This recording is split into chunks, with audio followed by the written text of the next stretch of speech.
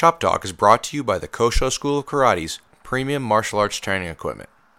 Frustrated with the low quality of the big manufacturers, the hassle and expense of custom-made equipment, or the months-long delivery times offered by the Japanese brands, if your order ever arrives at all? Kosho offers Makiwara, iron sandals, specialty punching bags, and other premium martial arts training equipment, all at great prices and great delivery times. Kosho equipment is guaranteed to be high quality and heavy duty, exactly what serious traditional martial artists demand. Contact the Kosho School of Karate for more information. Go to www.koshoequip.com or email koshoschoolofkarate@gmail.com. Kosho, premium martial arts training equipment for the serious martial artist.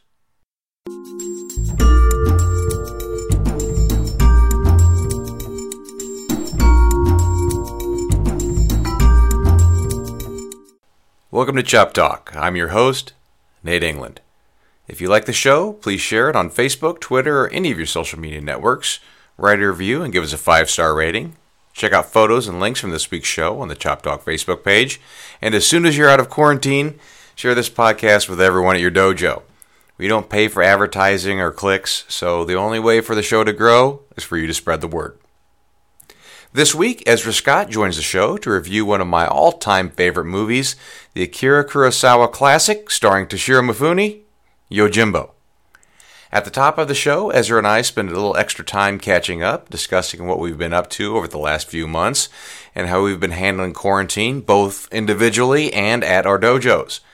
If hearing more about the COVID will send you into a depression spiral, you can skip ahead to the first break, which is at about 30 minutes in.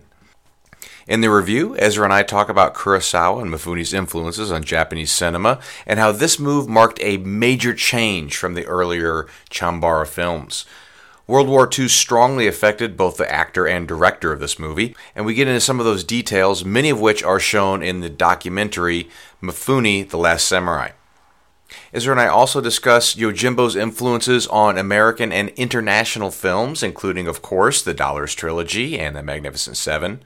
We compare this film to other martial arts and action movies and try to figure out what works and what doesn't. These include Die Hard, Lady Snowblood, Kill Bill, a bunch of Angelina Jolie movies that all sort of blend together, some great blaxploitation movies including Coffee, Foxy Brown, and my favorite film of all time, Black Dynamite, starring Michael Jai White. And then, of course, various Marvel TV shows and movies, and a few other Tarantino films, and some Jackie Chan thrown in there as well, plus a few more. You can find a bunch of great samurai films and other classic movies on the Criterion Channel. Check out www.criterionchannel.com. And to find out more about Ezra Scott from James McLean's Kosho School of Karate in Nashville, check out www.koshokarate.wordpress.com. And to find out more about me, listen to more Chop Talk. Thanks for listening, and enjoy the show. Ezra, how you doing today? Mr. England, I'm doing great. How about you? Happy Memorial Day. Happy Memorial Day to you, too. So, I guess we haven't talked for about 6 weeks, since we recorded the last episode. So, how has your training been going with all of the quarantines? Oh, man, I mean, I've been having a good time training. I haven't got to train with anybody else, really. I have one student that I do personal training with, and in the last 2 weeks, I have trained him a couple times, like held the pads for him and stuff like that. But the guys in the dojo, we have sort of a unique situation over there because, everybody doesn't know this probably that's listening, but Mr. McLean's school is more of a club group. It's just a few grown men that train over there. Yeah. And not unfortunately, but just how it works out, 2 of those guys work in emergency health. And one of them, Neil Stinson, he's actually like one of the head people taking care of the COVID patients at Vanderbilt. Oh, wow.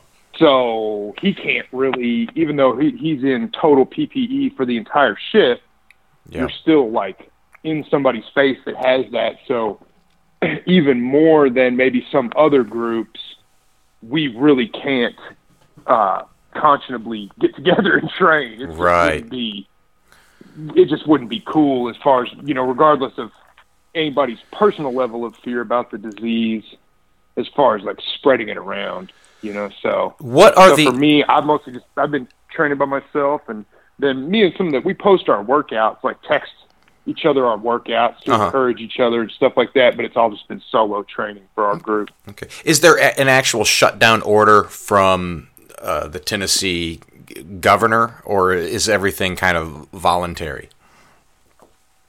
I think really for us, it's just voluntary because we are just a small club group. We're not really technically a gym because it's not, it isn't a small business that, right. Takes people just from the general public. It's just a few of us guys. And, if somebody was going to come train, it would just be by way of one of the other members. Mm-hmm. So we didn't feel, also really in Nashville, everybody's really just been pretty cool here, I think, as far as like our governor just said like, hey, everybody really needs to stay home. I think Tennesseans will do that without having to be forced to do it. Right. And that basically has been true. Yeah. But I think that June 1st is when jiu-jitsu and yoga places are allowed to open back up, and karate places. Okay. Anybody that's doing that kind of close contact training, you're technically allowed to open back up at that date. Now, who all is going to feel comfortable, we'll have to see. But right. I know they are moving forward with some plans. I think ultimately, if you're thinking of wrestle or do striking sparring with somebody at this point, you're feeling like, well, you know what? I'm a pretty healthy person. Right. I want to get back out here and do this, and if I get it, then I get it, and I'll fight it off, and that's the risk I'm taking. That's kind of my feeling about people going back to it right now. What about you? Yeah, we actually did get a shutdown order. So the governor had all gyms, fitness centers, yoga studios, and they never called out karate schools or martial arts schools specifically, but they were all closed down until I think the official opening order was May 26th, which is tomorrow. So we were already planning on opening back up tomorrow, and then a group of gyms and martial arts schools actually sued the state and won. So they were allowed, I guess technically we were allowed to open on Friday or Saturday, so you could get a couple extra days. We started, and it was a scramble right at first. So that first week we were sending out like lesson plans to everybody. Hey, work on this, work on that, send us photos of your workouts. And then but by the second week, we were able to have video classes set up. So we could actually have the live classes where we have an instructor, and then the people could log in and follow the workout at home, which has worked out surprisingly well. It's definitely been an adjustment, but it's been really great to see how many people, almost everybody, almost all of our members have been involved in the online classes to one extent or another. Some people are even working. Cool. That's cool to hear. Yeah, some people are even working out more. Like we have one guy who I don't think he's missed an online class, where before he was only coming in 2 or 3 times a week. Not only, it's still a good amount to work out. But we're in a similar situation now. We have a couple doctors at our place and medical professionals. Actually, Andy Wells, who was on the COVID episode a couple weeks ago, and those guys are dealing with that also. So the times that they've been around the dojo to pick up this or drop off that, they've been in full regalia. And even though we can start regular classes, I think them and a lot of the other students are going to continue with the video classes, which we're going to keep going, at least for the time being. I think that's cool. I mean, that's something that Mr. McLean was always really strong on with us at his school, was that you can come to class as much as you want, and you're never going to get really good unless you train on your own. Mm. And that means, at our school, it meant going into the dojo by yourself a significant amount of time, because that was part of your arrangement with Mr. McLean, is that you going there and train on your own, right. but also figuring out how to train at your house. Mm-hmm. And that can be really difficult for a lot of people. It's kind of easier said than done. I always really try to encourage the students, and it is something that I have really noticed. There's a lot of people who are absolutely down to show up and go through a really hard workout, spar, grapple, do everything in class with a group of other guys. But when it comes to developing techniques on their own, they just really have a mental block about it. So it could be that the online classes have helped some people, break through that, as far as that, like, they were forced to create a space for themselves to train in the home. Yeah. And motivate themselves that way. Because I think a lot of it is just, some people they're definitely one of our big motivators as martial arts people is the whole group element of it. That, like, well, I don't want to let the other guys down. I really don't want to go tonight, but Nate probably doesn't want to go either, and he's there after work, and so I'm going too. Right. And then when you don't have that, and it's just you, and you're sitting there thinking, man, I told myself I was going to do 200 reverse punches every day, but I just really don't feel like it. It makes it hard. So maybe that's kind of helped some people to break through some of that. Yeah, so that's cool. I think so. I'm one of those people that I have a difficult time training at home myself. I prefer to go somewhere. So get out of the apartment and go somewhere and work there.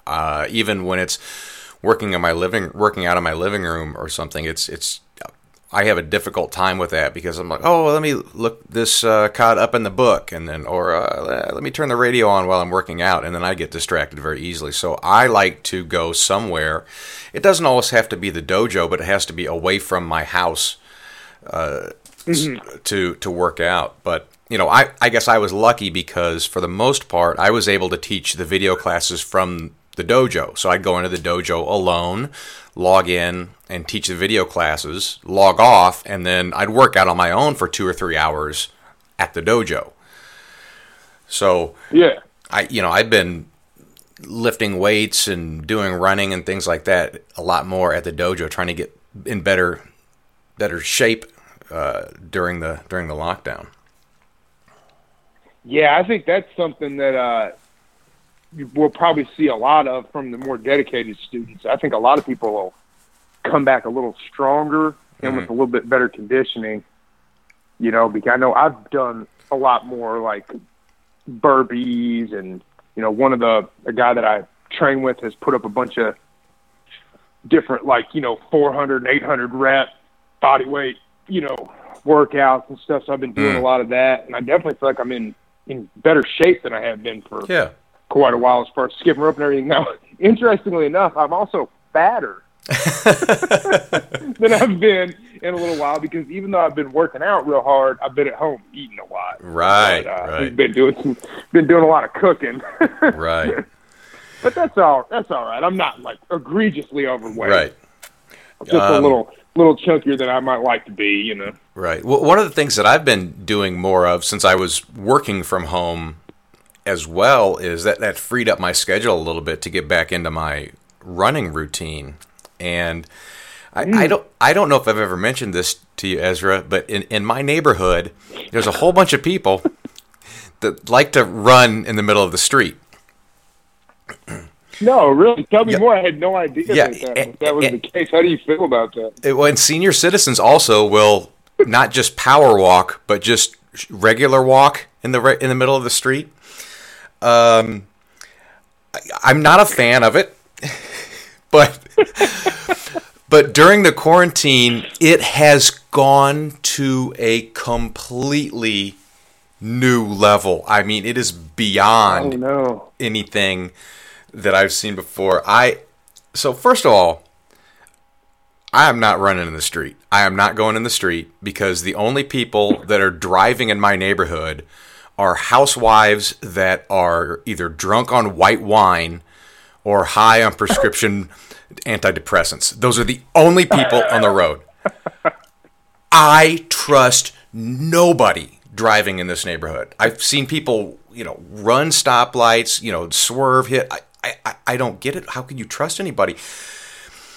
But you know, so I'm not going. And the other thing is, people are walking their dogs everywhere, and they don't pick up after them. So you can't even like run in the grass because you get an Adidas full of dog shit. I mean, it's ridiculous. So, I talked about some extreme things when Andy was on a couple weeks ago, Dr. Andy. But I've seen even more since then. The interesting thing I like is you're jogging, and the people, of course, are sprinting out into the road. I mean, this one guy, I was jogging. There was nowhere to go. There was cars going, and so I was on the sidewalk. He was pushing a stroller on the cell phone that he was holding. It wasn't one of the handles, and walking his pit bull. I think it was a pit bull. It was either a pit bull or a Rottweiler. I'm not actually sure which is which. And he's pushing the stroller, and there's this parked car, and I will get as far to the right on the sidewalk as I can get, but I'm not going in the road, and I'm not running through dog shit. And this guy sees me coming and goes, pulls back on this dog leash. This thing rears up like one of those statues of the Civil War generals, where the thing's back. I don't know. Do you guys don't have those down there anymore? Do you had to take them all down? But I don't know. I think there's still quite a few of them around. I don't know if they succeeded in that. So I know what you're talking about, though. So he pulls his dog back and goes, dragging the stroller back, trying to juggle his phone, and I had to stop. I said, buddy, you got to relax. If you are this paranoid, you got to go home. You just got to go home. I mean, you got to go home, get in your bathtub, curl up in the fetal position, and cry. You cannot be out in society if you're this scared. Yeah. I talked to the that's a tricky thing. I mean, just some people. I've seen some of that. I mean, for the most part, everybody's just real cool and friendly if they're out walking around. But yeah, you do see a few people out in like a full regalia who clearly are about to like have a panic attack. Yes. While they're just out walking around, and it's just like, man, if you can't be out and walk around and not feel that upset, I mean, just probably staying home would be a good choice. You have to. In fact, and I asked the doctor about this. Basically, there's essentially no reported cases of people contracting it outside. Like there's one guy in China, and I asked him, I said, well, what's the 6-foot rule? And the 6-foot rule is basically if you're in close proximity to people for an extended period of time, you got to stay 6 feet apart. If you are passing somebody for a fraction of a second on the sidewalk, I mean, okay, look. Yeah, the chances that there is enough virus that builds up in the air around you to where you could get a load of it into you good enough to where you would be going to get it has got to be just really minute chances, I would think. Right. I mean, look, before the pandemic, okay, when I was running down the sidewalk, I would either wave, I would either nod or say, hey, to the people I passed. Okay, and 1 out of 12 people would do one of those things back. That would be it, know. And now it's not like we were, the common greeting was we spit in each other's open mouths as we pass each other on the sidewalk. We're not. The one that gets the other one that gets me is the foot draggers. So you're going down the sidewalk, you're running down the sidewalk, and they don't feel like getting off the sidewalk. So, but they have to be, I don't know, they have to put on a show or they have to be 6 feet away. So what they will do is they'll drag their foot in the grass to make sure that their toes are 6 feet away from you. Now their head and their body and their torso is in the exact same position, but their toes are reaching out and dragging through the grass. God. Yeah, I mean, I've heard of the COVID toes. I mean, maybe that is how you get it. Maybe you get it as long as. Oh man, yeah, I feel for you guys up there. I mean, it's gotta be kind of weird too, because I mean, down here, everybody is generally just socially, it's expected of you to be pretty friendly to people. Yeah. I mean, to the point where if you're not friendly, if somebody's like, "Hey, how you doing, man?" and you don't say anything, Yeah. they might even say something to you. They might get mad. Like, "Oh, you don't acknowledge," like acknowledging people is kind of a big deal, Right. Where up there, that's not really so much the case. Not to say that people in my experience in Cincinnati are not unfriendly entirely, but if you're walking around, kind of smiling and saying hi to everybody, you get some funny looks. Right. It's not really – everybody doesn't necessarily just, talk to each other just on principle, Right. So I can imagine with this and then having the masks on, that must make it kind of weird and easy for it to get a little bit more confrontational because I noticed that down here some with the masks in the grocery store. Sometimes people really the fact that they can't see your face and you can't smile at them makes them feel freaked out. Like the other guys more is who I've noticed it from. Just where I have to really make an effort to really nod at them and give them a muffled "What's up?" from underneath my mask. Right. Well, we're not. Yeah, we don't have the mask order here, so but a lot of people are wearing. We don't have it here either. I think. I mean, I've just done it when I've gone in the grocery stores and stuff, just because it really seemed like a lot of the CDC people really thought that was a good idea to slow the spread of it, and so I would wear the mask. But I guess the thing that's interesting to me is I haven't had the experience of a mask wearer getting mad at me for not wearing one. Yeah, neither have I. But I have had a number of experiences. I went into Target last week where I saw a group of people where you could tell that they were really we're not wearing no mask. They have some, whatever their political or worldview is. Right. They feel that it's like the people with the masks versus the people without the mask. Right. And that whole thing on either side of that. Either side. I mean, it's exactly like either everything nowadays. Side. You just have these people who are so polarized on either end of it, and it's well, I mean, I'm sorry, but you can't expect me to be on this. I don't look at the same fringe website as you, so right. I'm just doing generally what they asked us to do. Right. I don't give a shit. I'm not mad at you for not wearing one. I don't care, but don't treat me like I'm a traitor to the United States or something because I've got one on, or vice versa. Right. I mean, it's just so stupid. People we have got to chill out with all that. I mean, oh man, it is ridiculous. Ridiculous. And it is both sides, and I don't know how bad. Wearing a mask has become political. It's so stupid, but it's so dumb. Generally it seems like when I'm out and about, I haven't been wearing one, but I'm not going when I'm at the grocery store, I don't go lick the produce. It's I'm not. Yeah.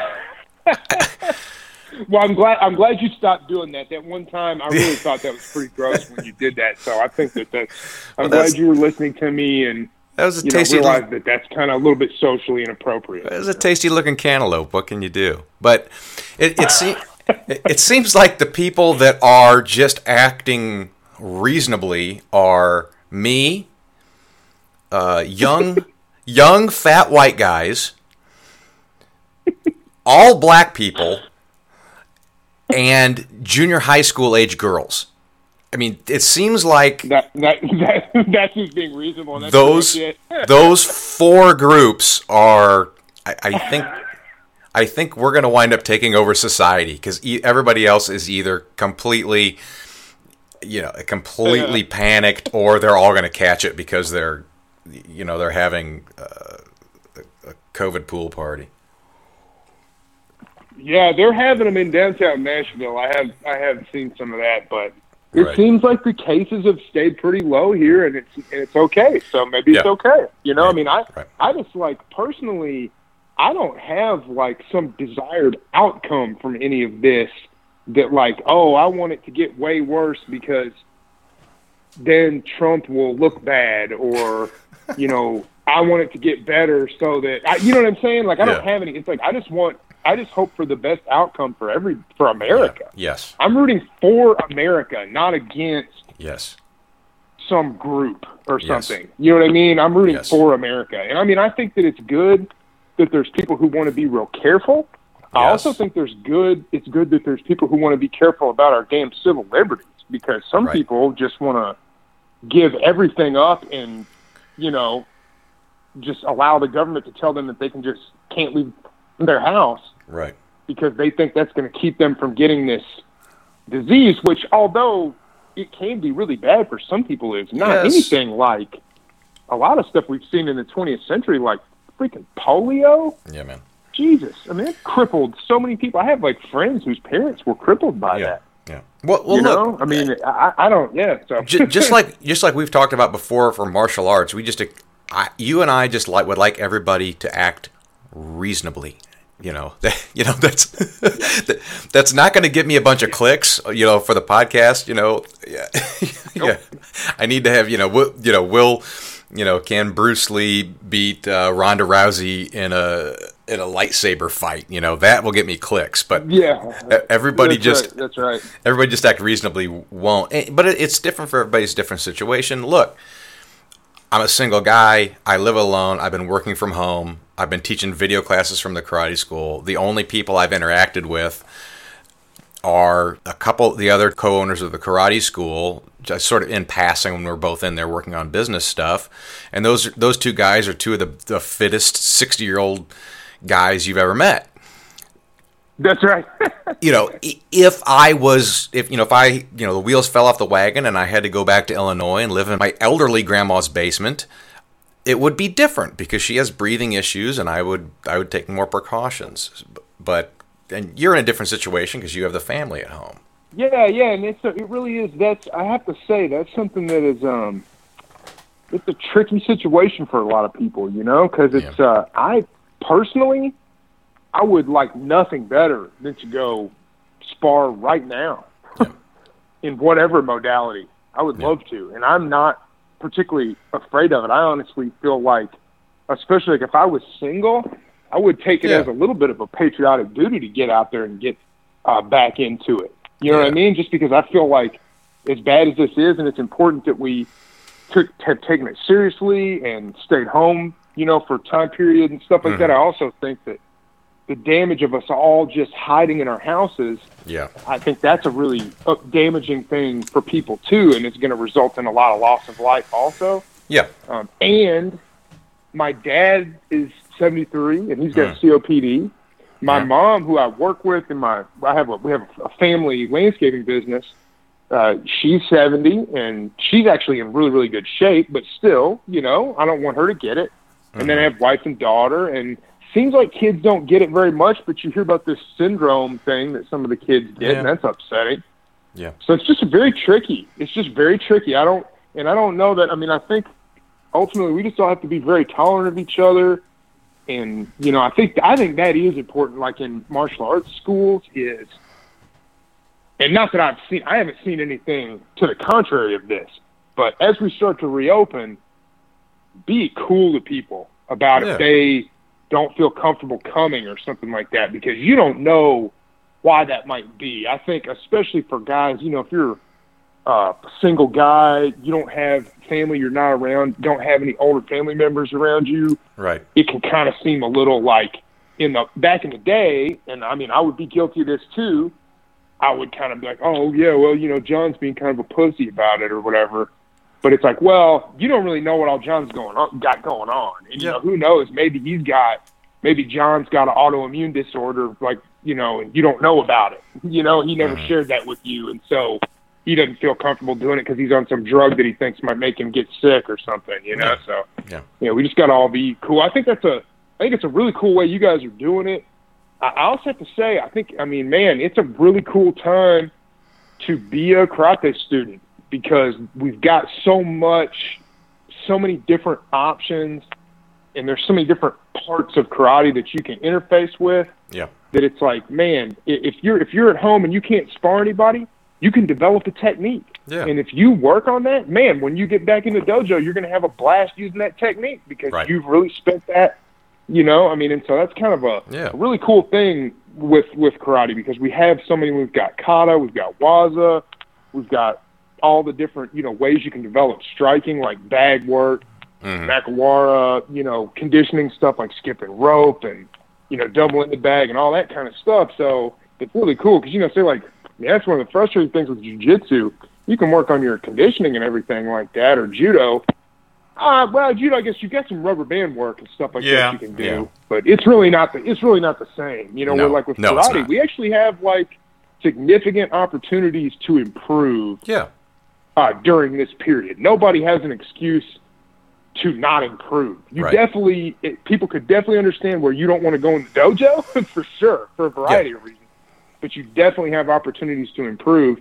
And then for you guys, where you're like really reaching the general public, to be able to also offer some online stuff that they can do. I mean, it's really cool. So I think that's really cool. I'm happy about that. I mean, just like anything like this, man, there's consequences to everything. And if you have the right attitude, it's like when life gives you lemons, make lemonade, or any variety of sayings like that, Right. Yeah, well, that's for sure. And it has been a good opportunity, like especially the video training. I've made a few videos of the katas to share with the people at the dojo, so that's been good. This is Mike Tarvin of Tarvin Plumbing Company. You may have heard me answering questions as a plumbing expert on The Gary Sullivan Show over the years. I'm here today to make you aware of our company. We perform plumbing repairs of all types. We've been in business since 1907, through 5 generations of family members. That's 109 years of providing top-quality workmanship and outstanding service. If you're having issues with leaks, stoppages, water heaters, fixtures, or piping, we're here to help. Spring rains may be taking a toll on your sump pump. To help out, ask us about our summer sump pump special. We can inspect the existing pump and replace it if necessary for a special summer price. We can also inspect or add a battery backup and other devices for extra security to keep you high and dry. We offer you peace of mind for your plumbing system with reliable, trustworthy service backed by years of experience. Tarvin Plumbing is a Cincinnati company with an appreciation of the wide range of plumbing challenges this city offers. So if you or someone you know has a need for plumbing repairs of any type, please think of us at Tarvin Plumbing. You can reach us at tarvinplumbing.com. That's tarvinplumbing.com. Thank you. The other thing that I've been doing since I have been at home most of the time is catching up on some movies. And I've been catching up on a lot of Jackie Chan movies, but also a lot of samurai movies. So one of my students, my sword student, Millen, gave me a subscription to the Criterion Channel for my birthday. And man, what a student! Yeah, it was great. It was great because it has a ton of. That's a good present. It really was, but it's great because it has a ton of old samurai movies on it. Akira Kurosawa, Toshiro Mifune, and I've been watching a bunch of those just kind of on my own. And then you reminded me. In fact, you brought up this a while ago, and it was such a good idea that I thought we already discussed it. Which was to talk about Yojimbo. Yes. Yeah. And Yojimbo is one of the all-time greats. It is one of. In fact, it's one of my favorite movies of all time. Top 2 or top 3 favorite movies of all time. I just love it. And obviously it has its sequel, which was Sanjuro.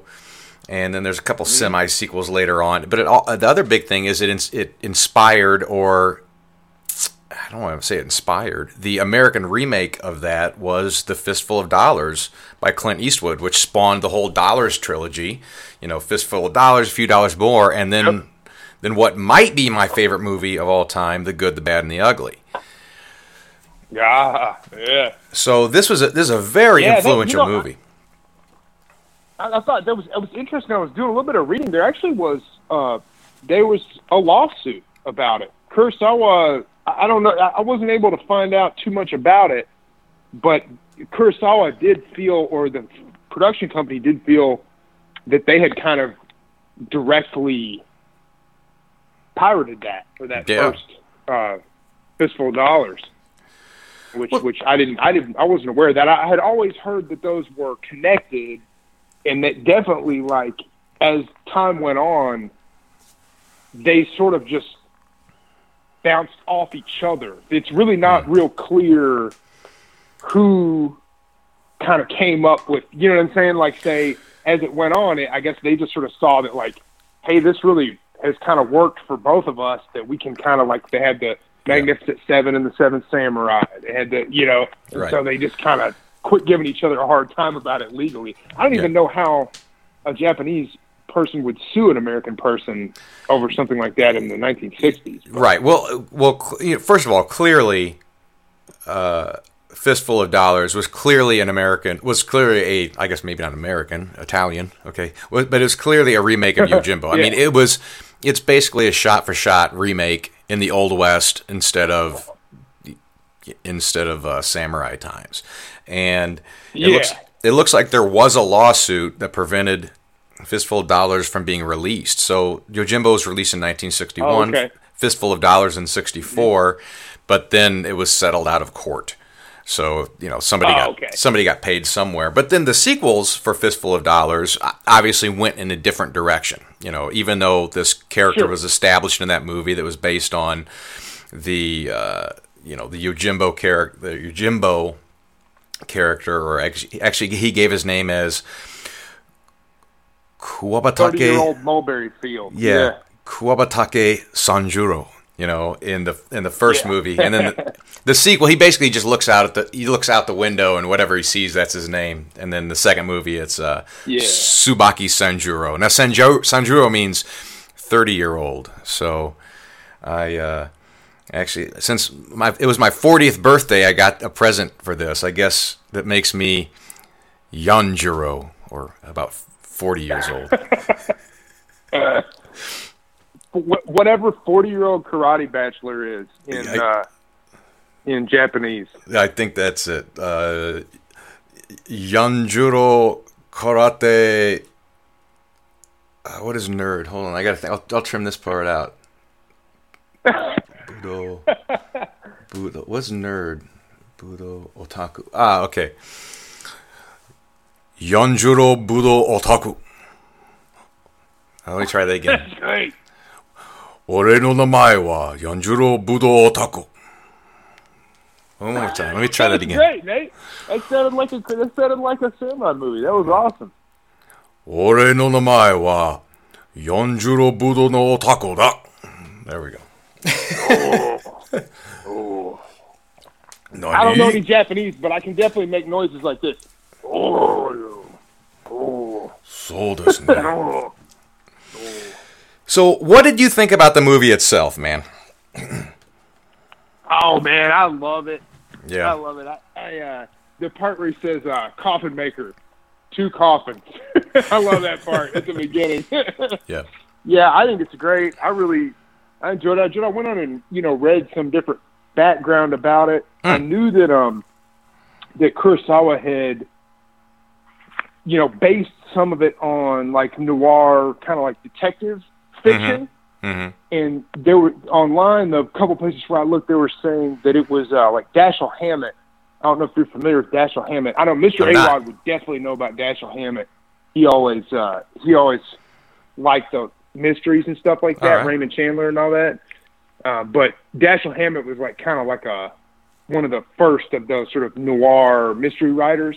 And he had a character called the Continental Op, like the Continental Operator. Okay. And he was kind of like that type of a character where he shares a lot of characteristics with Yojimbo, that he is sort of this guy that kind of shows up. He's sort of disgruntled, guy, maybe not entirely a good person, but when he sees something really bad, it kind of sets him off. Like in Yojimbo, the part with the guy's wife, where they're treating the guy's wife bad.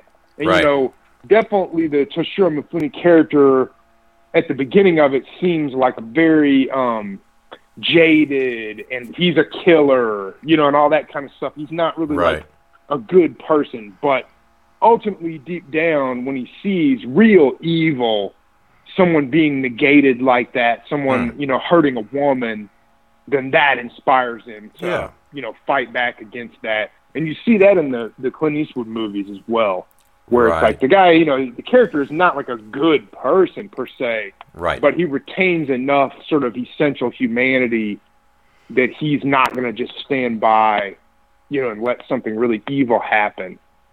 Right. He has his own. He has a sense of right and wrong, even though he's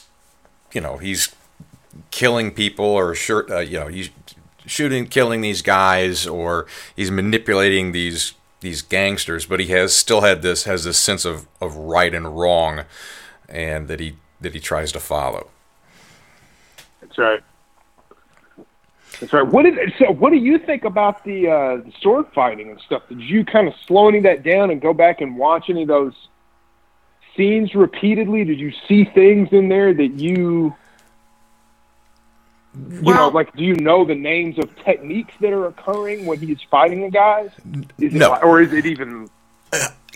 I'm not advanced enough in sword to know the different names of different techniques and things like that. But what I will say that this movie, earlier Japanese movies were what you call, I guess they called the Chanbara movies, which were more like classical tales that they filmed, and it was much more stylized, where they had these long, elaborate sword fights, and I would compare it to that sort of 60s and 70s Chinese kung fu movies, where the people are flying and doing all these crazy animal things, and it's sort of super stylized. And the earlier Japanese films were like this as well. So we're now talking about the 20s, 30s, 40s. And what Kurosawa started doing with his movies was making the sword fighting much more realistic. Like, for example, in Rashomon. So Rashomon is one of his earlier movies. There's this. Yeah, I think it might be like one of the very first. Right. So there's this a bandit and a young woman and this young woman's fiance, and the story is told. The movie's told from these 4 different perspectives: one from the bandit's perspective, one from the woman, one from the man, and then one from the spirits who show it how it really happened. And it sees all this different manipulation. Well, in there, and then also in Seven Samurai, the fighting is, what do you want to say? It's brutal. It's realistic. It's not glamorous and elegant. It's down and dirty and in the mud. And I think this was another, this movie continues to get grittier. I mean, it's very nasty sword fighting. The guys are being stabbed and killed and murdered. It's not very graceful, or there's nothing really beautiful about it. Mm-hmm.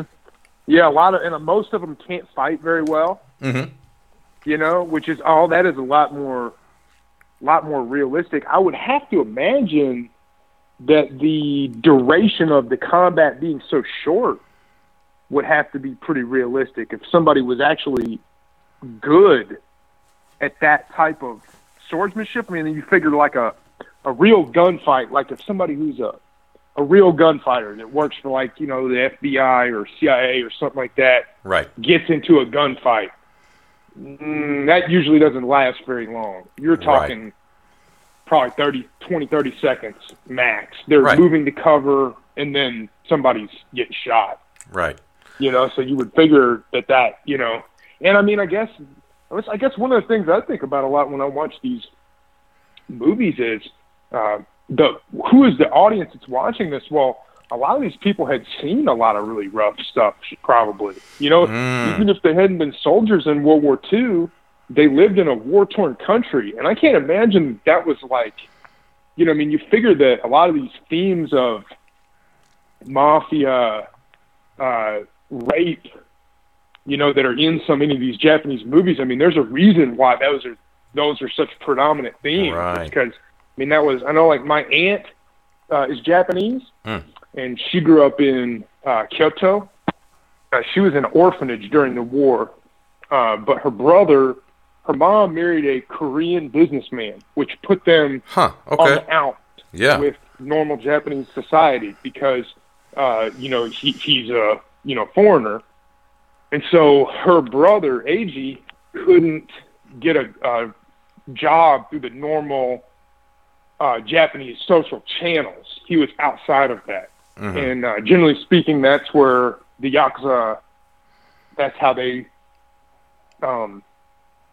fill their ranks, as people who are outside the normal social hierarchy. Mm-hmm. And I guess to some extent, that is even sort of an accepted thing, or at least was at one time, that these are the people that do this. This is our organized crime, and that's the ranks that they pull from. So that was where and that's what he ended up doing. And I know she said that was really big after the war, the mafia. Yeah. I mean, because the black market and everything, and, also, there was a way to kind of go around probably some of our governance of them while we were during the occupation. If you needed something that we weren't going to let you have, you could find it that way. Looking for a way to gain an edge on the competition? Want to give your body some much-needed relief and relaxation? Try Medical Resort ATAC, Okinawa's specialists in sports therapy and wellness care. ATAC offers customizable massage therapy. Try their oxygen chamber to increase metabolism, reduce fatigue, and promote faster recovery from injuries. Take their stretching course to increase flexibility and release muscle fatigue. ATAC also offers special courses in static and thermal therapy, foot therapy, and head therapy. Or try a session of ATAC's latest offering, acupuncture therapy, with their fully licensed acupuncture therapist. Want to find out more? ATAC is open Monday through Saturday, 10 a.m. to 8 p.m. Stop into their center located at 12830 Oroku in Naha City, Okinawa. Call 098-859-1890 or visit them on the web at www.a-tac.net. That's www.a-tac.net. Staff is fluent in English, Portuguese, Spanish, and Japanese.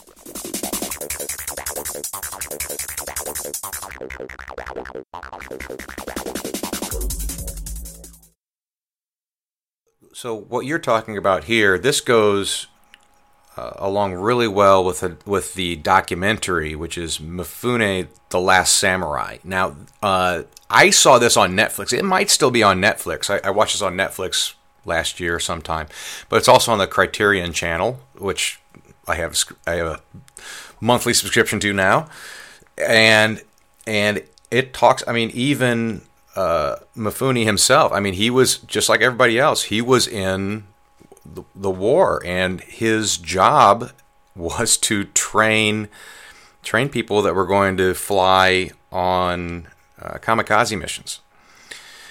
Oh my God! Really, I didn't know that. Yeah, and it. I really want to see that. It really affected him, and I think that was maybe a big part of the reason he could play the types of characters that he could play, where he had this, this.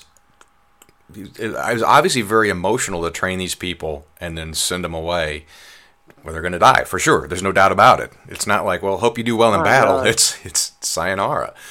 Yeah. And they also talked about the difficulties after the war and how Kurosawa and Mifune were struggled with that and how they had to get by. So I think you're onto something there, Ezra.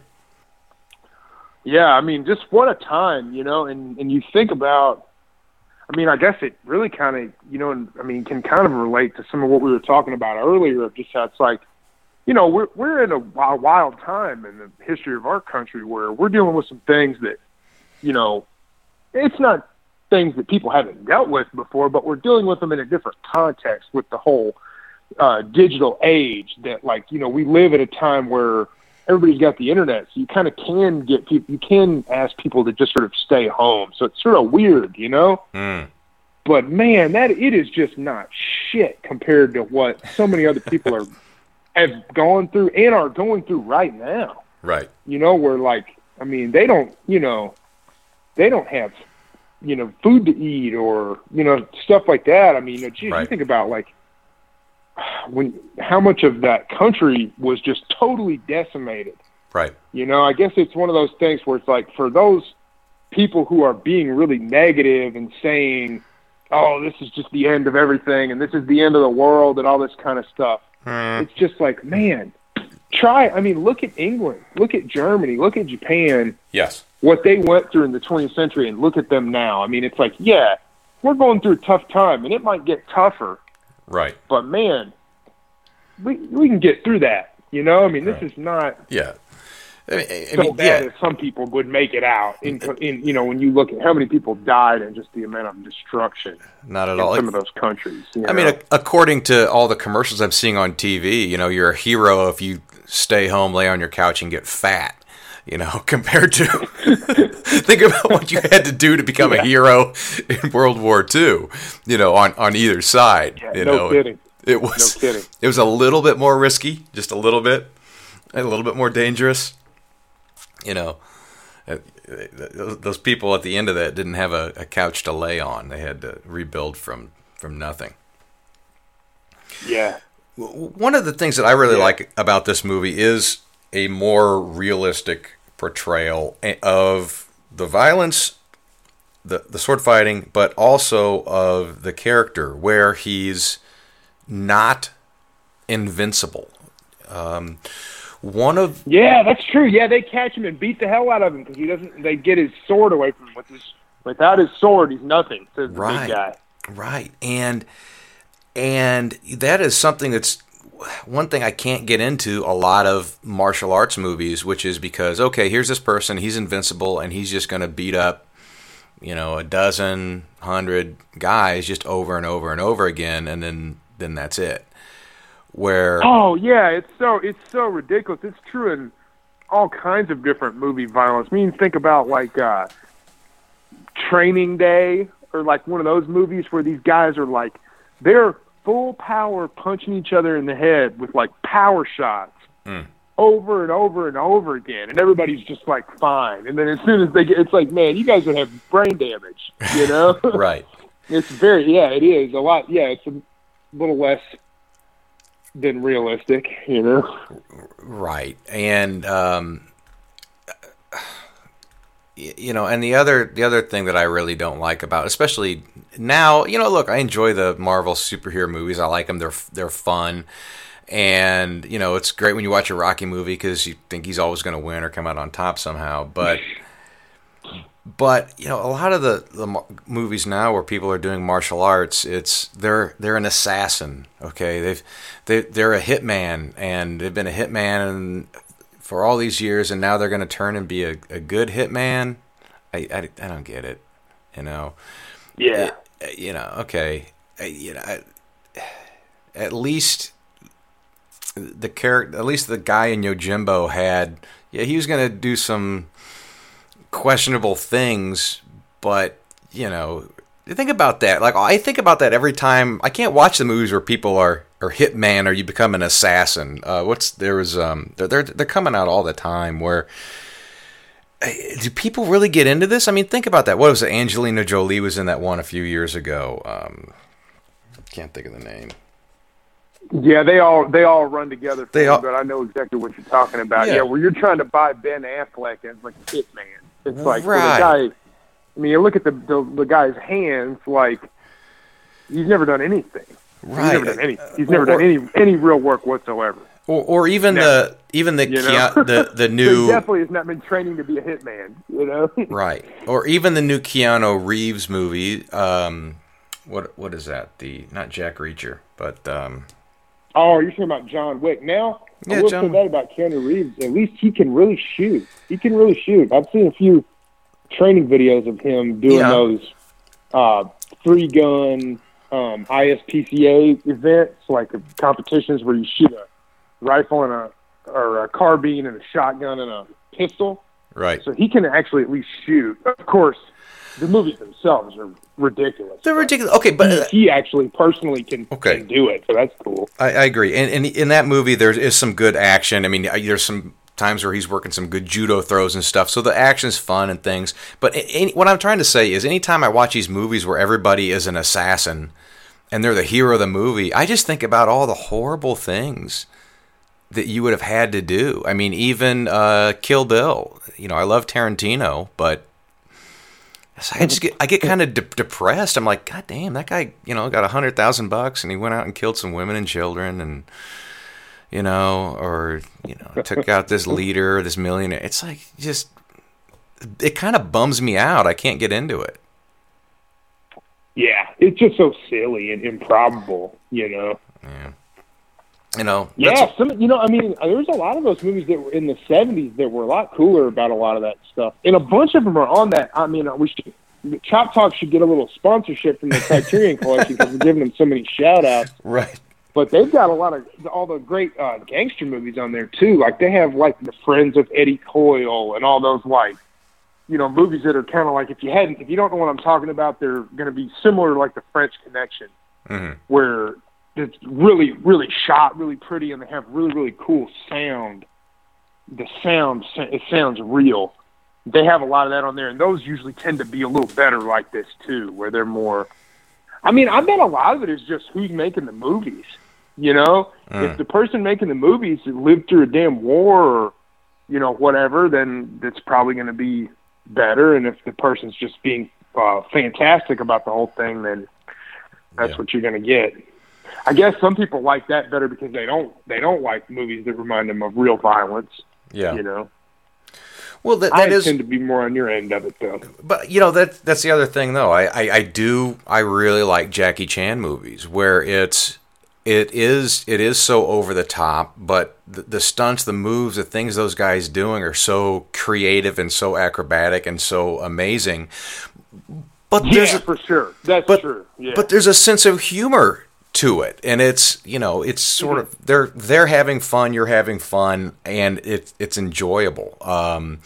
Another great, they're really putting it on the line for you to be able to watch it too, because those guys get hurt really bad. I could think of specifically Jackie Chan and Tom Cruise. Whatever anybody thinks about him, both of those guys have been like catastrophically injured doing all that stuff themselves, which is like, I mean, that's a hell of a thing, because, I mean, either one of those guys, Jackie Chan could still be very famous and have done about 1/10 of those stunts.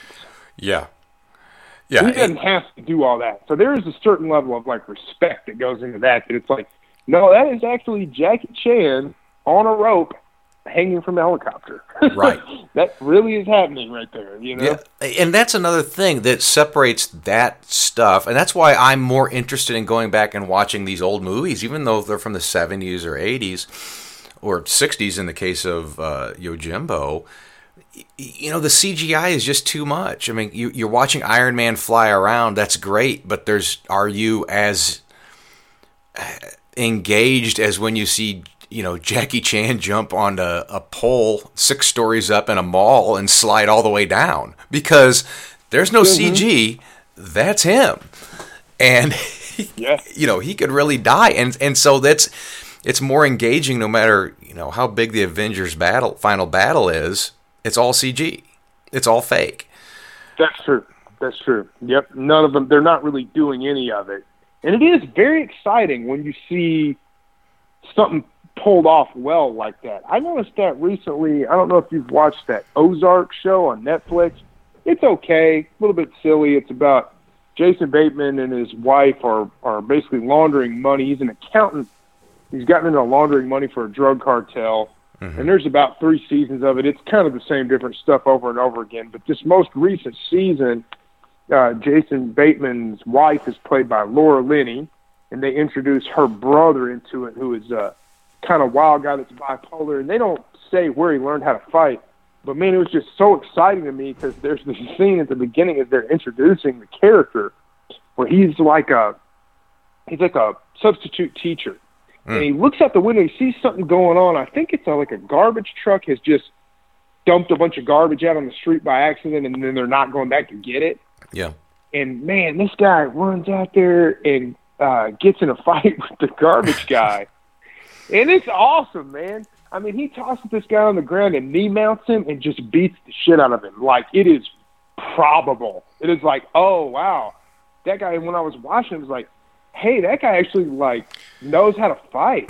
Which then when you extrapolate that means like whoever was actually doing the choreography there knows something about real fighting. Like, this is how you actually, Yes. one of the ways that you can actually beat somebody up is like this. You throw them on the ground, you knee mount them where they can't go anywhere, and then you beat on them. Like, that's a real way.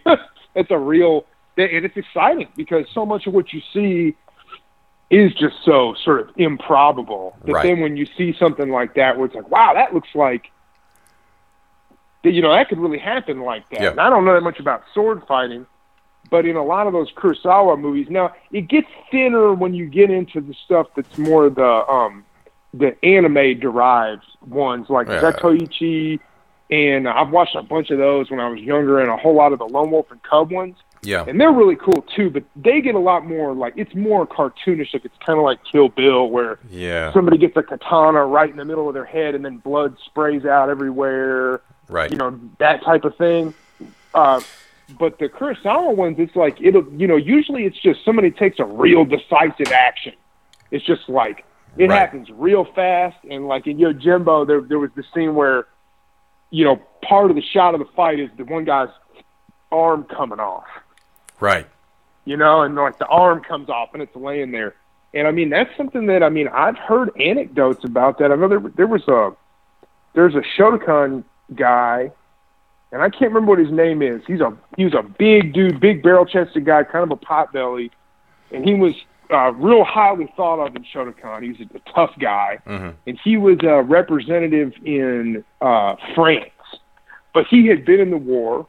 And there's an anecdote about him that apparently after the war, he got into it with some GIs and cut a guy's arm off. Like that's not someone losing an arm is not entirely that could happen. Yeah. If somebody has a katana and they actually knew what they were doing. Yeah. Now there's lots of Japanese people that carried katanas in World War II and did not know what they were doing. Sure. Because they're just people just like anybody else. You know, same thing with us. I'm sure there's loads of people in the military right now that would have a real hard time hitting the broadside of a barn in an actual gunfight. But some of these guys really did train with this stuff and could actually do it to people, you know? So it's just such a wild thing.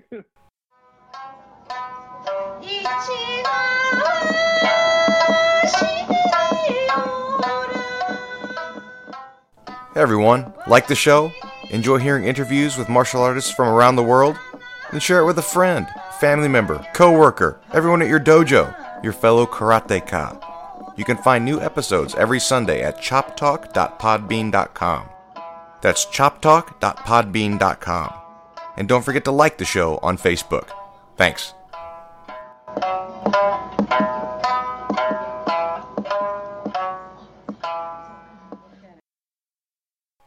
Yes, and you mentioned, you also talked about the real fighting. And for me, when I'm watching a movie or a TV show, and I think you and I talked about this when we reviewed Karate Kid and also the Netflix Marvel series, Iron Fist, and some of those others, Daredevil, is you can tell when the actor can really do martial arts.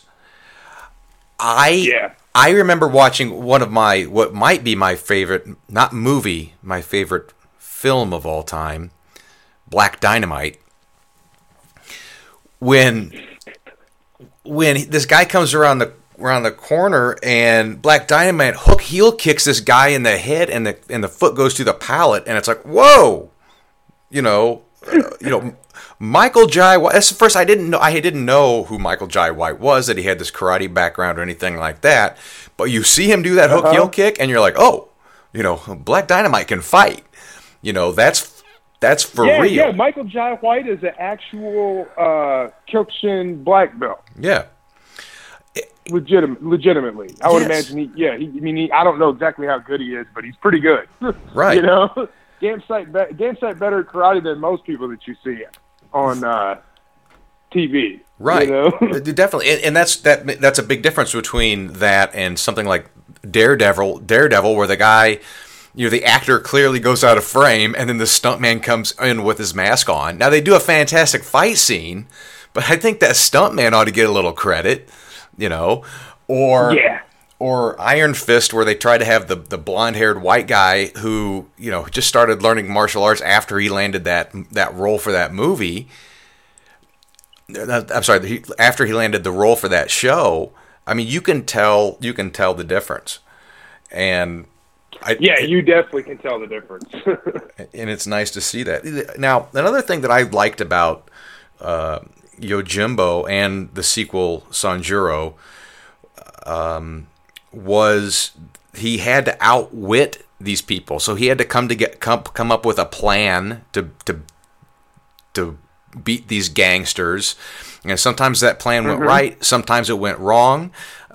Even in the final fight, he had the main guy had a gun. Okay, so how's a samurai with a sword going to beat this gun? And he had to come up with a plan. He had to use his intellect to do it. He just didn't, plow through a bunch of people because he's an unstoppable Superman.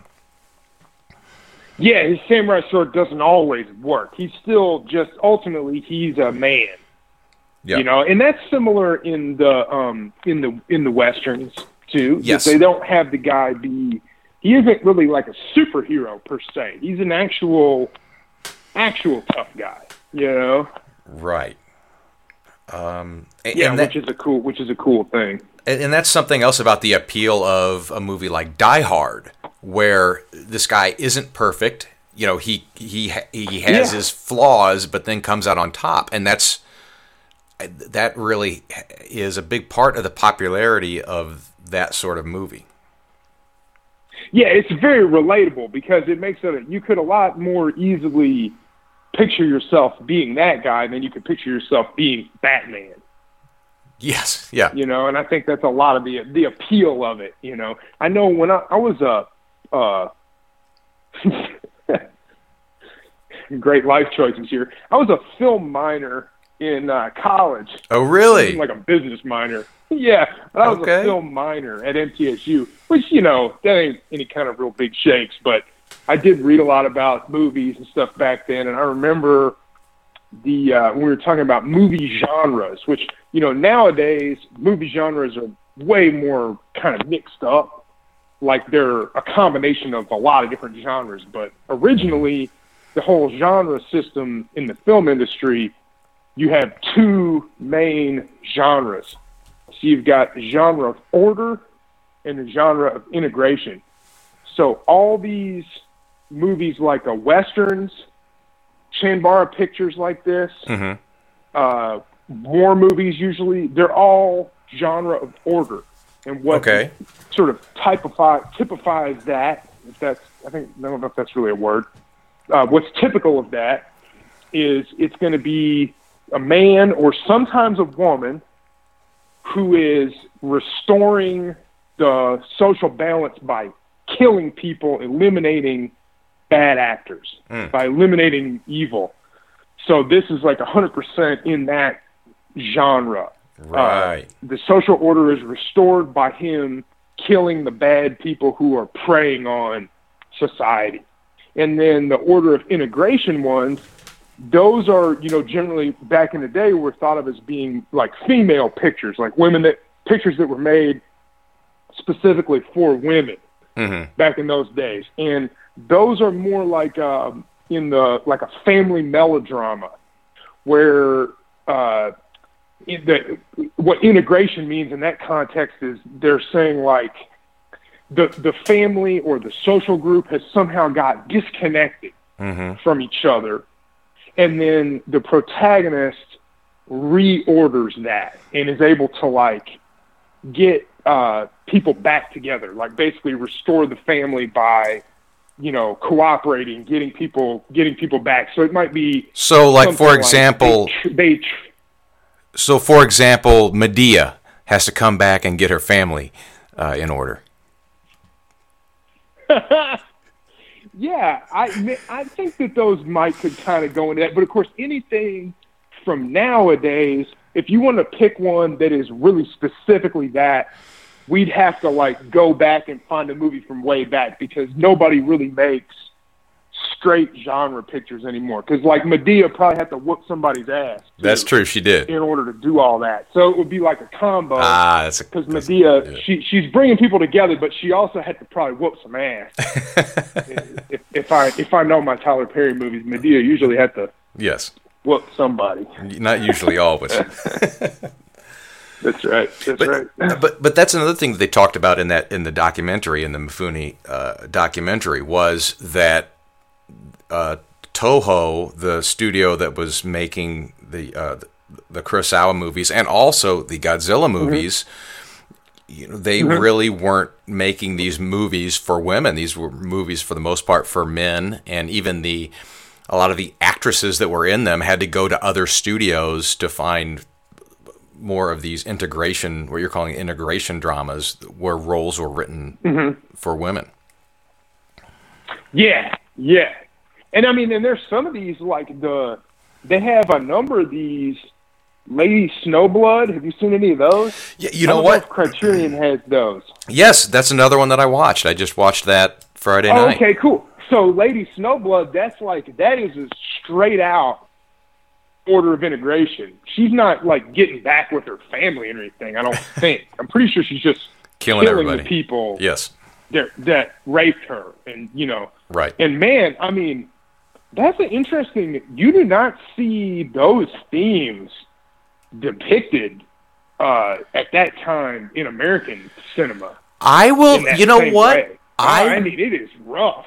I didn't really intend to go the blaxploitation route here with today's discussion, but another couple movies that I watched were Foxy Brown and Coffee, where that is what happened. Oh, okay.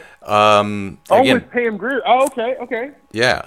They're, I guess, what you call cult classics. They're not major box office.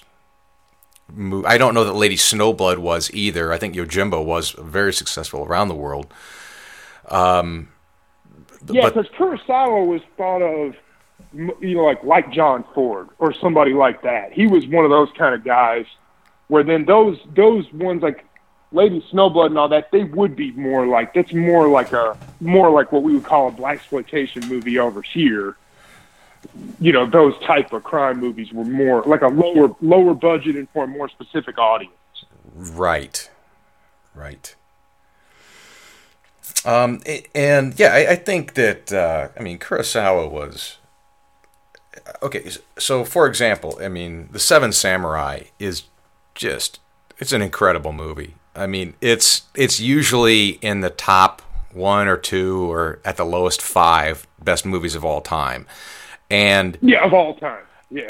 of any country, and deservedly. I mean, it's amazing. And I saw that first, and then when I went back to watch The Magnificent Seven, the American remake, Ezra, I got to be honest, I was disappointed. It felt like the Cliff's Notes version of Seven Samurai. I mean, it just wasn't even close, even though in the U.S. it's considered a major classic and one of the best Westerns of all time. And it's good. I mean, it's a really good movie, but it's not as good as Seven Samurai. No, it's not. Yeah. You're right. It does have Charles Bronson in it, though. And Charles Bronson, I have to give a shout-out to Seven Samurai, that when they go to, because this is something that, speaking of actors that don't know how to do shit today and have no physical acumen for anything. Yeah. The scene where they show up in Seven Samurai and Charles Bronson is splitting wood. Oh, man. I mean, the guy actually knows how to split wood. Not only does he know how to split wood, he's doing it with an American broad axe. Oh. I mean, it's really this is a real man. I mean, Charles Bronson was a Lithuanian immigrant coal miner. Children of coal miners. It was a coal miner in Pennsylvania. Is that right? And went to World War II. Yeah, he went to World War II, and he was on I think he was a turret gunner, a ball turret gunner. Whoa. On bombers. Yeah, man, I mean, yeah. These people were not, you know what I'm saying, Toshiro Mifune is hard to not pump any Kool-Aid. Yeah. That's what you call a real man. Yeah. You know what I mean? These people had really been through some real shit, and had to make a fire and cook their own food and kill somebody, and it's just a very different. It's pick on Ben Affleck, but so are you saying that when in Avengers, when Captain America pulled that log apart with his hands, that's not the proper wood cutting technique? Yes, I'm saying that. Yeah, all right. I was, I guess. No, it's fine. I'm sorry. I'm not trying to ruin Captain America for you or anything. Yeah. But I just thought it was really cool that Charles Bronson could actually split wood in the Magnificent Seven. I really appreciated that a lot. All right, that's a good point. Now, I watched so you brought up Zatoichi, which was the blind swordsman. Now, I've never seen any Zatoichi movies, but I love Yojimbo and I love Sanjuro, and I had heard about this sequel, Zatoichi Meets Yojimbo, and it was yeah, that's good. I've seen that one. It's been a while. I'm not gonna say that it's good. It's not as good as those as like Yojimbo and Sanjuro, but you're taking a character from a noir movie and putting them into something that really is more kind of like a live action anime. So you kind of gotta you can't judge it by the same standard, I guess. That's what I would say. That's the problem. And I went into it trying to judge it by the same standard, thinking I'm going to get more of the Yojimbo or the Sanjuro character. And it's like in this movie, he's kind of like a drunk old grandpa. And in fact, I'm like, how much later did they make this movie? And Yojimbo came out in 1961, and Zatoichi Meets Yojimbo comes out in 1970. That's 9 years. He looks 40 years older and fatter. And he'd probably been partying real hard. Yeah, according to cats drank back in them days. Yeah. I mean, I'm sure you can neither confirm nor deny this if you want to, but I've heard that Japanese men drink an awful lot. Yeah, and if that's true today, good Lord, let a bunch of people go through World War II. I bet Toshiro Mifune was after it and smoking a lot of cigarettes too, probably. Yeah, and you know what? You didn't even need to watch a documentary to know that, and that's exactly what happened. Yeah. Now, I will say, I looked into this just before I called you, and it's according to Wikipedia, which is not flawless, but apparently the character in Zatoichi Meets Yojimbo was not the same character as in the two earlier movies. He's supposed to be a different character, and they were just kind of trying to cash in on those two actors or those two character types meeting each other. And the one that I should have watched was Incident at Blood Pass, which came out the same year. Ooh. And is supposedly the same character that was in the earlier movies. And I haven't seen that one yet, so now I need to go back and I need to watch that one. Because is that on the Criterion Channel? I don't know. I just saw that right before I called you, so I need to go in and look. Hopefully it is. It's so interesting, the sort of rapid change in technology as far as how we view all this stuff. Like, you and me have been talking about doing this for a long time. It's funny you were saying that. When we were talking about doing this last week, you were like, haven't we already done that? And I was really second guessing myself. I was like, I don't know. Have we already done it? Because it was a long time ago that we talked about it. Right. But then it's been even longer since I've watched a lot of these movies. Like when I watched most of these movies, they all were Criterion Collection movies, but I was renting them from independent, a DVD, rental place stores here and in Boston. When I lived in Boston for a little while, there was a rental place that had all the Criterion stuff, and I would get all the samurai movies from there. And then when they started to have DVD Netflix, then I would rent them off DVD Netflix. But when Netflix went to streaming, that stuff, it's not on there. Right. You know, like you can get some of it on Amazon Prime, usually for like $3.99. But Netflix, I mean, they don't have anything on there like that anymore. Not like that. You know? This is Mike Tarvin of Tarvin Plumbing Company. You may have heard me answering questions as a plumbing expert on the Gary Sullivan Show over the years. I'm here today to make you aware of our company. We perform plumbing repairs of all types. We've been in business since 1907, through 5 generations of family members. That's 109 years of providing top-quality workmanship and outstanding service. If you're having issues with leaks, stoppages, water heaters, fixtures, or piping, we're here to help. Spring rains may be taking a toll on your sump pump. To help out, ask us about our Summer Sump Pump Special. We can inspect the existing pump and replace it if necessary for a special summer price. We can also inspect or add a battery backup and other devices for extra security to keep you high and dry. We offer you peace of mind for your plumbing system with reliable, trustworthy service backed by years of experience. Tarvin Plumbing is a Cincinnati company with an appreciation of the wide range of plumbing challenges this city offers. So if you or someone you know has a need for plumbing repairs of any type, please think of us at Tarvin Plumbing. You can reach us at tarvinplumbing.com. That's tarvinplumbing.com. Thank you. Yeah, you may still be able to get it off. I think they still have kind of a DVD Netflix, but I had sort of mixed experience with it last time I tried with it. I think they really are pretty much just streaming is the main thing. Right. But what I was getting at with that is just that I thought it was really interesting for me I have not watched a lot of movies like that in a while. Mm. And when I put this on, I realized, I was watching it, and then I, had my phone out, and I was, looking at something on my phone, and then looking back, and it was like, oh, okay, hold on.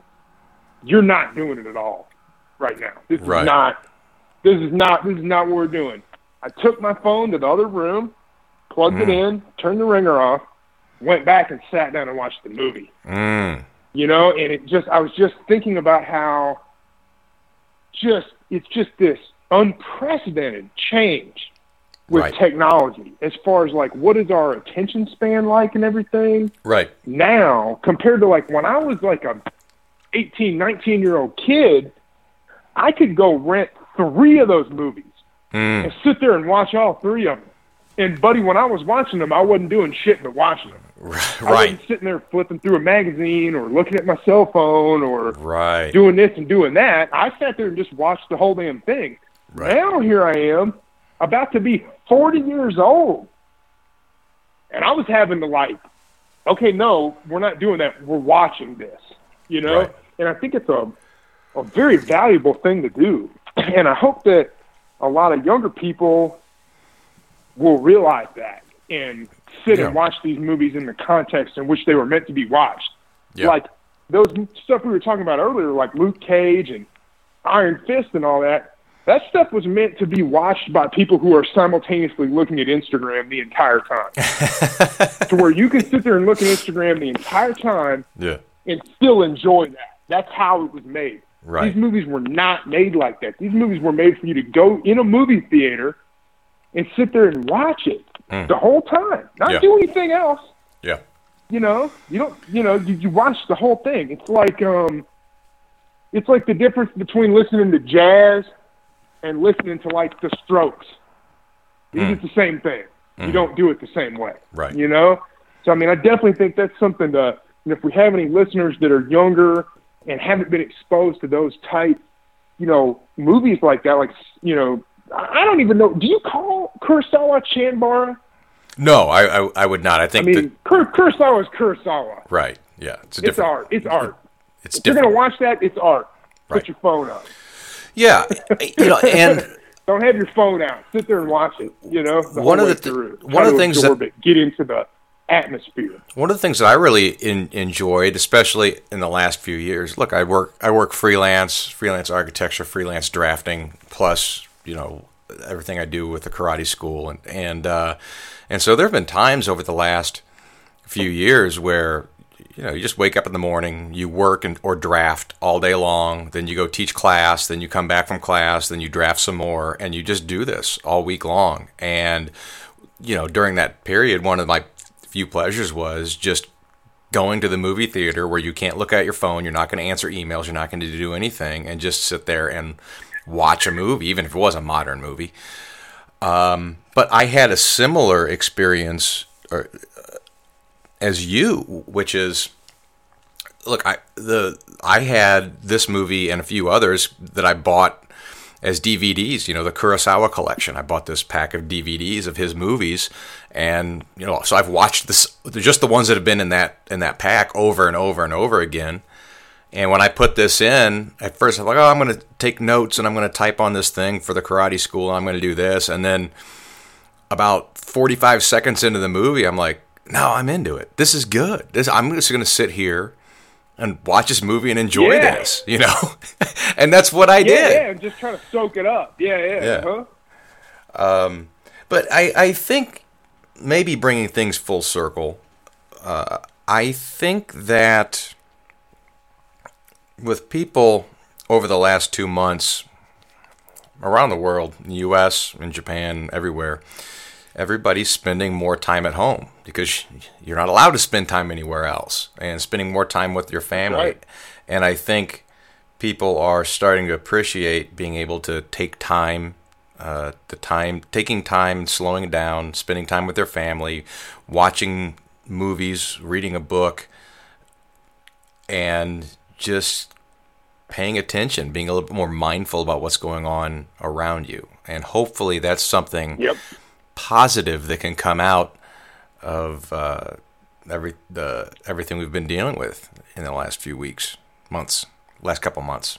It certainly will be for some people, I mean, I think it's just one of those things. It's like anything else that you come across in your life that's hard. What are you going to make of it? Right. One guy gets a prison sentence, and he reads all the time. He helps the other inmates. Maybe he even, starts working towards getting some kind of law degree or something like that, or whatever, gets his GED, becomes a Muslim, whatever. Right. Some other person, they go to prison, and they use that as an opportunity to just meet other people that they can be in, the opioid business with when they get out, or, network with other people who, break into houses or something like that, and learn how to make, learn how to make a shank out of Rice Krispies and candy that you can get in the commissary. Right. You know what I mean? It's just like, it's all about the person. But, hopefully, I know that is something that I've really seen, and I won't name any names. Some of them might be family members, some of them might be friends. Right. But I have definitely, in this time, I have seen the consequences of the unexamined life, of not practicing any form of mindfulness. And it's bad.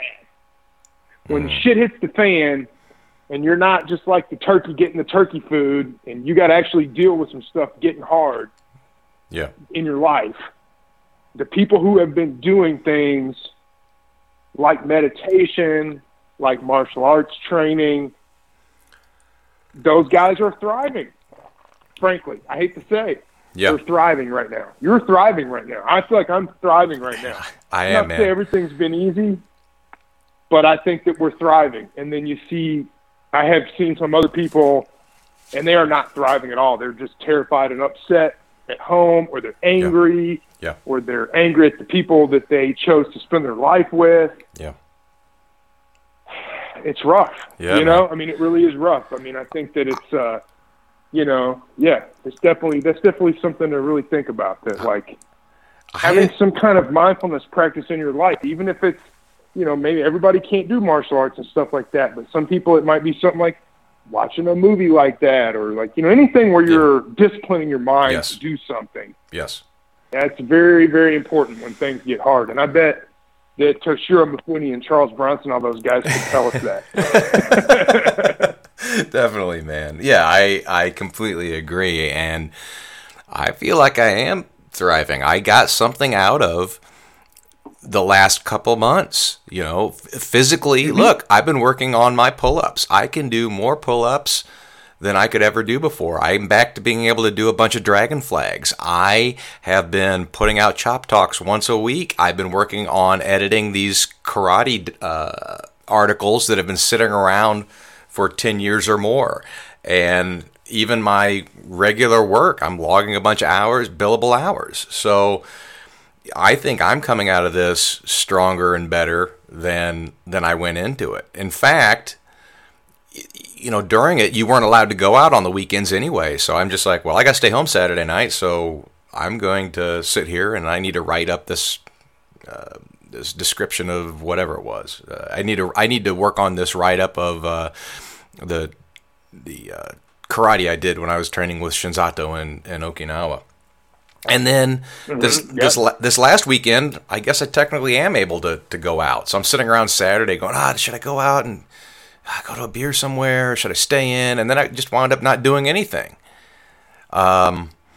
productive. So I need to think about that myself and make sure that I keep things moving, keep things progressing like they were when I wasn't allowed to go out anywhere.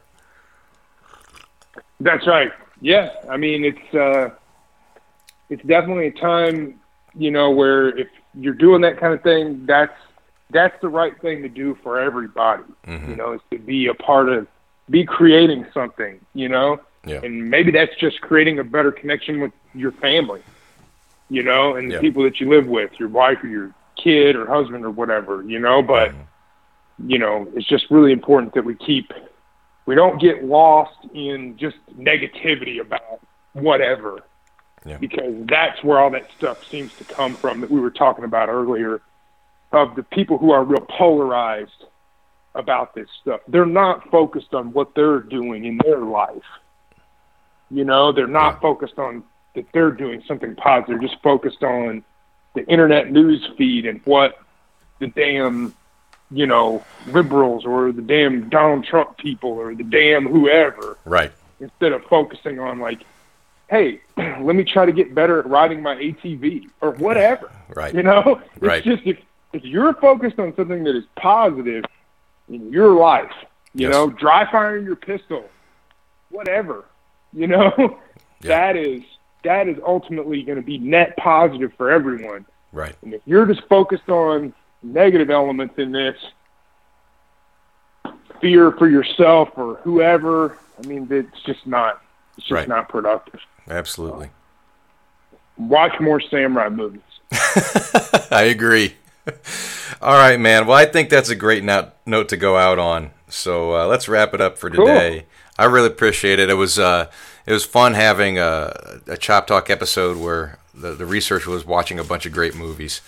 So let's do it again. Do it again. I want to watch another one. Yeah. All right. Let me know which one, and we'll make that in a future episode. That sounds great. All right, my friend. So I'll let you go. All right, Mr. Ingham. And we'll talk to you. I'll talk to you again soon. Thanks again to Ezra Scott for joining us today and reviewing one of the all-time greats, Akira Kurosawa and Toshiro Mifune's Yojimbo. Visit the Chop Talk Facebook page to add your thoughts on a review. To find out more about Ezra Scott from James McClain's Kosho School of Karate in Nashville, check out www.koshokarate.wordpress.com. If you like the show, please share it on Facebook, Twitter, and wherever you listen. Write a review and give us a 5-star rating. We have some great guests and interesting discussions on this podcast, so please help spread the word. Thanks for listening. Nihedibiru and Mataya.